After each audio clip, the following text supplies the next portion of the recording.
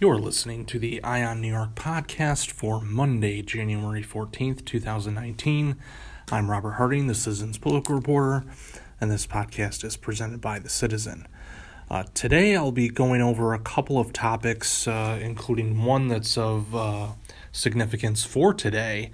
Later on today, this afternoon I believe, the state legislature is due to take up several bills designed to improve the way elections are administered in New York, make voting more accessible to New Yorkers, and so that'll be the main focus. Also wanted to discuss just briefly some of the proposals that Governor Andrew Cuomo released over the weekend ahead of his State of the State executive budget address on Tuesday. He's kind of rolling out, as he has in years past, some of the proposals that he plans to outline. On Tuesday, these are part of his legislative agenda for the year. It'll be part of his spending plan, and so he's getting that out there so that, in all likelihood, he'll be able to touch on some other issues that he plans to focus on in the coming year, and highlight those and give those a greater emphasis during his remarks on Tuesday. But first, wanted to talk about the schedule for the day with the state Senate and state Assembly in all likelihood passing a slew of bills, election reform measures, these are bills that have been top Democratic priorities in the past. They've passed out of the state assembly, but when the state Senate was controlled by Republicans, these bills didn't advance. They weren't considered, at least with one exception, and I'll get to that in a moment. But the bills, I'll just kind of summarize them. There's 7 bills here. A couple of them, no excuse absentee voting and same-day voter registration, will require amending the Constitution. So these are actually constitutional amendments that are being proposed to allow for both of those things, to allow for no excuse absentee voting in New York and for same-day voter registration. There's also a bill to allow early voting. This is something that's been pushed for many years. This is probably, out of all the proposals being considered today, the most significant, because there is a sizable price tag that comes with it. The New York State Association of Counties on Friday, late Friday, put out a statement saying that they essentially that they oppose this unless there's funding attached, because without that funding, it can be a significant burden for counties throughout New York, and especially smaller counties that already are struggling financially. And so to give this to them with no sort of with no level of state support, it would be difficult to administer, difficult to implement, and so that was a concern raised by the State Association of Counties. There was some reaction to that, and I think people read it the wrong way, that, oh, well, too bad, this is going anyway. Well, even if you talk to the people who will be administering this that support it, and I had Dustin Czarny, the Onondaga County Elections Commissioner, the Democratic Elections Commissioner, on this podcast within the last month or so. All of the supporters, I think, agree that, the state needs to help out with the implementation of this. The locals shouldn't be asked to take on this burden and to implement it without any sort of support from the state. And so last year, there was a few $1 million set aside for the implementation of early voting, and so this will have to be something that's dealt with in the budget. This bill today there's no funding stream attached to it, again, because it's being dealt with outside of the budget. any funding for early voting would have to be dealt with during the budget process. But again, this is one of the key proposals, part of this election reform agenda, and it will be advancing today. Also in the mix, pre-registration for minors. There's been talk about this before, especially in that 16, 17-year-old age group that, for example, might be signing up for a learner's permit at the DMV.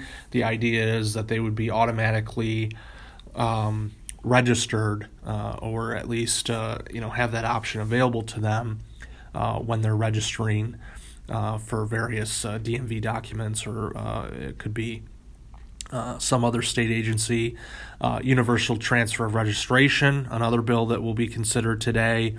And then finally, closing the LLC loophole. This has been talked about for many years. The loophole now as it exists, if you're a wealthy individual, you can create several limited liability corporations, and it's a way to circumvent the existing campaign finance limits. There are limits on how much an LLC can give, but there's no limit on how many LLCs you can have.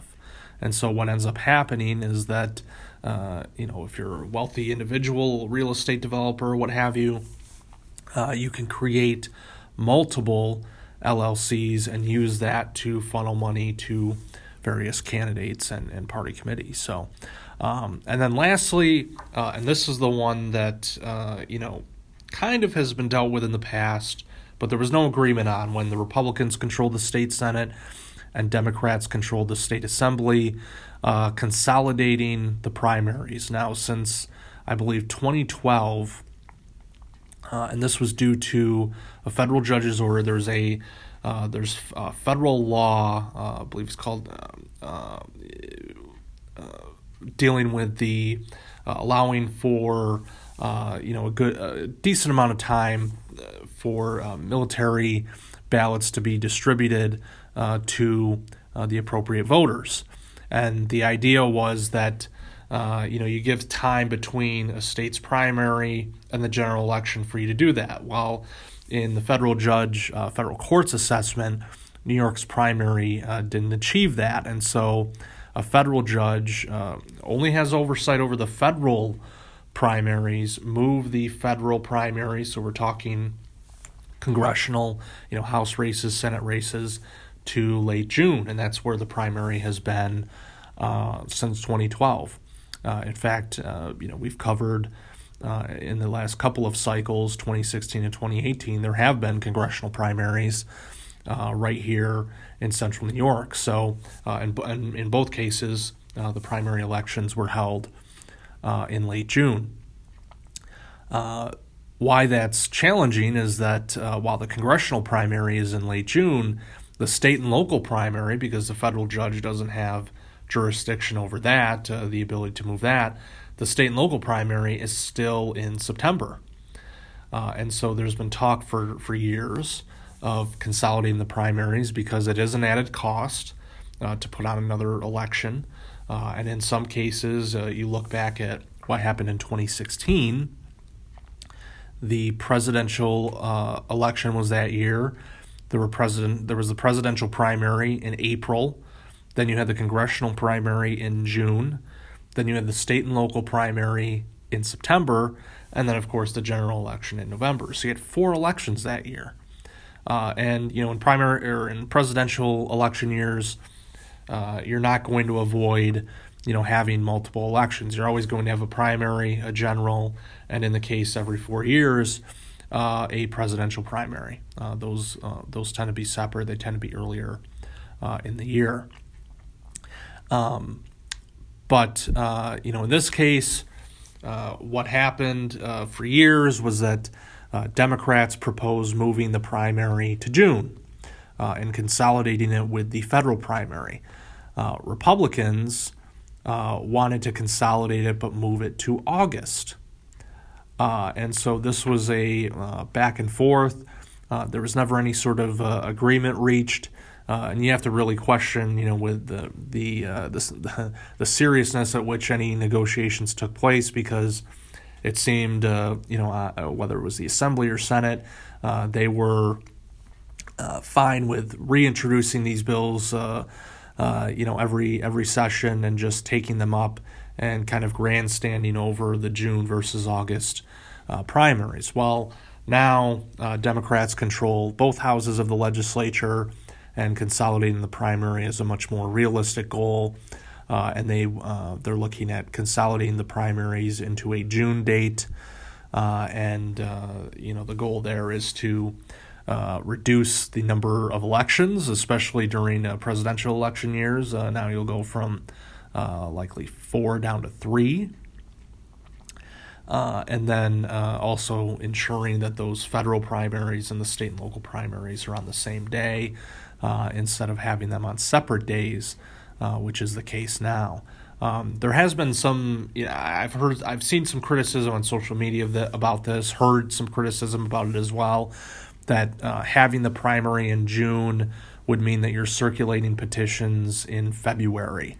I'm not sure what that's based on, because right now the primary in June, for example, the primary that we just had, the federal primary anyway, petitions started circulating in March, and that process concluded in April.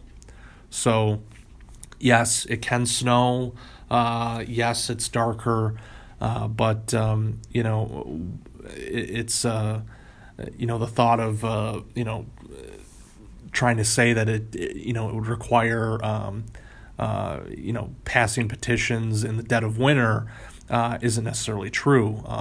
For at least part of that time, it'll likely be in what's technically spring. Now, certainly those of us in upstate New York know that spring can be kind of volatile around here, but nonetheless, what we've seen in the past is that the petitioning process extends from March to April and not February or any point earlier. And so presumably that will remain the case. I haven't seen anything to suggest that they would push the petitioning process back even further. If you look at the petitioning process for the state and local primary, it would begin in June and end in July. So it would begin in June, 3 months before the primary. If you look at a June primary, you're talking about beginning it in March. So I'm not sure where February came in. I've seen that from a few people, seen that feedback from a few people, and I'm not sure where that would come in. The only way you would see a February primary, I think, is if the February petitioning process is if the primary was in May or earlier, if it was in May or April, for example. But that shouldn't be an issue. The as we've seen with the congressional campaigns, they, especially here in Central New York, there have been 2 congressional primaries, 2016, 2018. In 2016, 3 candidates circulated petitions. In 2018, there were 2 candidates, and to my knowledge, I never heard of any issues with, weather or passing petitions, in the dark. There is time, especially on weekends, to circulate petitions during the day, you could certainly circulate petitions during the day on weekdays. And so, the notion of having to worry about the dark, it seems like there is a way to work around that. Is it ideal compared to, having to pass petitions, during what really is the summer months? No, because you have more time, more daylight, but still somehow 5 candidates for Congress in Central New York have been able to circulate these petitions successfully in the past few years, and didn't have any issue. They were able to get on the ballot, and so I think it's a moot point. It's kind of a not necessarily a strong argument against consolidating the primaries. That we'll have to circulate petitions in the dark. Well, congressional candidates have been doing that for years now, albeit on the Democratic side. Republicans may have a different perspective on this because they haven't had to do it. The only time they came close to a primary was 2014, and still, though, Congressman Katko, who's been on the ballot, his team has had to circulate petitions still. So it's really no different situation. They still have had to do that. So not sure where the justification for that complaint comes in, but we'll see what happens with the consolidated primary. I think Governor Cuomo is on board with this idea. It just hasn't been, at least with this, when the Republicans controlled the Senate, it wasn't high priority because they, I think from the Democratic side of things, they didn't think that they would be able to get anything done with it, that the Republicans were holding fast, or they were holding steady with the idea of doing a August primary, and there really wasn't any movement on that side of things. So we'll see where this goes from here. These proposals, to my knowledge anyway, based on Governor Cuomo's remarks last month when he outlined his agenda for 2019, there's support from him for all of these. There are others that he called for. For example, making Election Day a state holiday. That's not in the mix here.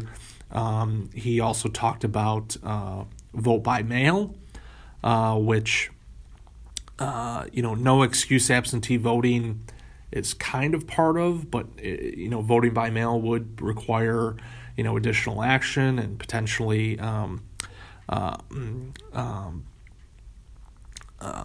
constitutional amendment. And so, with that, there might be some additional reforms coming down, but at least the ones that the state legislature will take up today, Cuomo is on board with. So we'll see if he does act quickly in signing these, or if there's some pause for certain proposals. For example, I think of early voting because of the budget line item that would be required. In the past, Cuomo hasn't been a fan of doing things outside of the budget that require an appropriation, like early voting, and so we'll see what action's taken there.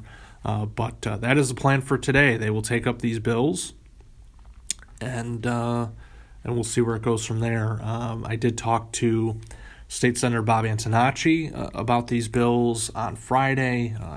He was the focus of my column on Sunday, looking at his first week in office. And he mentioned support for a couple of these bills. He doesn't have any problem with no excuse absentee voting. In fact, he thought that that would be a good alternative for early voting. He's not too keen on early voting, even though most states do it. But he did say that no excuse absentee voting could really address some of the problems that early voting, at least proponents of early voting, think that early voting could address. He also favors closing the LLC loophole. I believe that's long overdue. But some of the other measures he either wasn't a fan of or didn't highlight any support for them. So we'll see how the members vote today. I imagine that there might be some that get bipartisan support, and there might be others that don't. We'll see. We'll see how the votes play out, especially in the Senate today. Wanted to close with just kind of some highlights of the weekend with Governor Cuomo unveiling some of the proposals that will be part of his 2019 agenda. We already knew about some of these because of a speech he gave last month, but he did. But now he's coming out with a little bit more detail about what he's looking for. One that came out on Sunday was he's looking to expand the state's bottle bill. This is the bill that basically makes possible the 5-cent redemption on soda cans and bottles of water, for example. He wants to expand that to include things like Gatorade bottles. Right now, if you look at Gatorade bottles, there's no deposit on there for New York. This would change that. It would apply to other things too, like ready-to-drink coffee and teas, energy drinks, fruit and vegetable beverages, things like that. So he's looking to expand that. He also, once again, called for a ban on single-use plastic bags. This isn't a new proposal. He called for this last year. There was a task force report done that came out early last year. This was one of the recommendations. He finally introduced a bill. This was after, I believe, the state budget was passed. He introduced a bill that would impose such a ban on single-use plastic bags, but didn't go anywhere. So we'll see if there's any action taken on that this term. And then if you go back to Saturday, he made some news with his plan to raise the legal age to purchase e-cigarette and tobacco products. Right now that age is 18, at least for tobacco products. It would be raised to 21. We'll see where that goes, because there could be bipartisan support on both sides of the debate, or bipartisan positions, shall we say, on both sides of it. There's certainly support for adjusting the minimum age to buy these products, but there's also some opposition, people who feel that taking this action really wouldn't achieve much, that there's other steps the state can take to combat the use, especially with e-cigarettes, the use among youths. So we'll see where this goes in this session. And then if you go back to last week, he came out with some different proposals as well. So he's kind of easing into his address on Tuesday. He'll likely touch on a lot of big issues on Tuesday. And he wants to get some of these out there so that he can spend less time on those and more on maybe some of the bigger ticket items that he wants to talk about. And certainly, as he unveils his spending plan, talk about how he's going to pay for it all. So, busy week ahead. Again, Tuesday, Cuomo will deliver his joint State of the State and Executive Budget Address. So we'll be following that. You can follow my coverage on auburnpub.com. I will have a podcast tomorrow morning previewing his address, things to look out for, and what I think some of those achievements could be this year. What could he get done? What won't he get done? With the state legislature being of the same party, and then we'll continue the podcast later this week. Thursday. I'm not sure when it's airing, but I will be part of a panel that's taping for this Connect New York series. It's a PBS series that airs around the state. Susan Arbetter will be hosting, and there's a star-studded panel, I would say, that's part of it. We'll be talking about the 2019 session and Cuomo's agenda. I don't know yet when it will air, but again, we're taping that on Thursday. So I'll keep you posted on that, when you can expect to see that on your local PBS affiliate. For those in Central New York, that's WCNY. For those elsewhere, could be something else. I know in Rochester, for example, it's WXXI. So I'll keep you posted on what I can find out about that. But again, we're taping that Thursday. It will likely air either that day or sometime later. I'm not sure yet on the timing, but just wanted to bring that to your attention. And we're also following on the federal side of things the ongoing shutdown. Congressman John Katko, the Syracuse area representative, he has cast some votes. There was one just last week that would reopen the Interior Department, for example, the department that oversees national parks. It would also reopen some of the environmental departments and agencies and things. So those bills likely won't go anywhere, but the House Democrats have been putting them forward in an attempt to reopen the government. And Katko has been one of the few Republicans, around 10 or a dozen or so, along with Congresswoman Elise Stefanik, who has supported these bills to reopen certain government agencies so far. And he's supported some broader shutdown-ending measures as well, but they haven't advanced. The shutdown for now is entering, I believe it's been over 3 weeks now that the shutdown has been in place. It's the longest government shutdown in history, and it all has to do with the debate over really $5 billion to build a wall along the southern border. This is one of President Trump's campaign promises from 2016. He wants to follow through on it.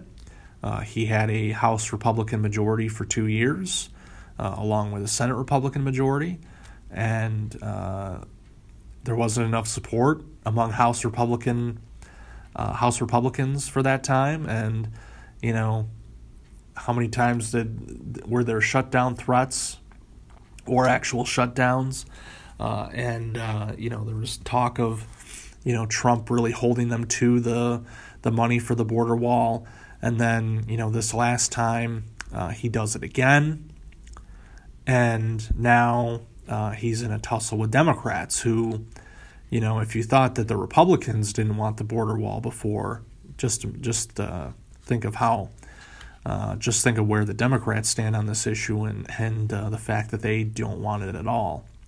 You know, there's something to be said for border security. You know, Katko, among others, have said, you know, you need to bolster border security.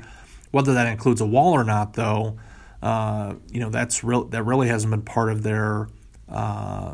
any of their proposals. I know in talking to Katko about this, you know, when he talks about border security, he's talking about beefing up the Border Patrol, you know, having a greater presence along, you know, certain border crossings and that kind of thing, and trying to combat the flow or crack down on the flow of undocumented immigrants into the country.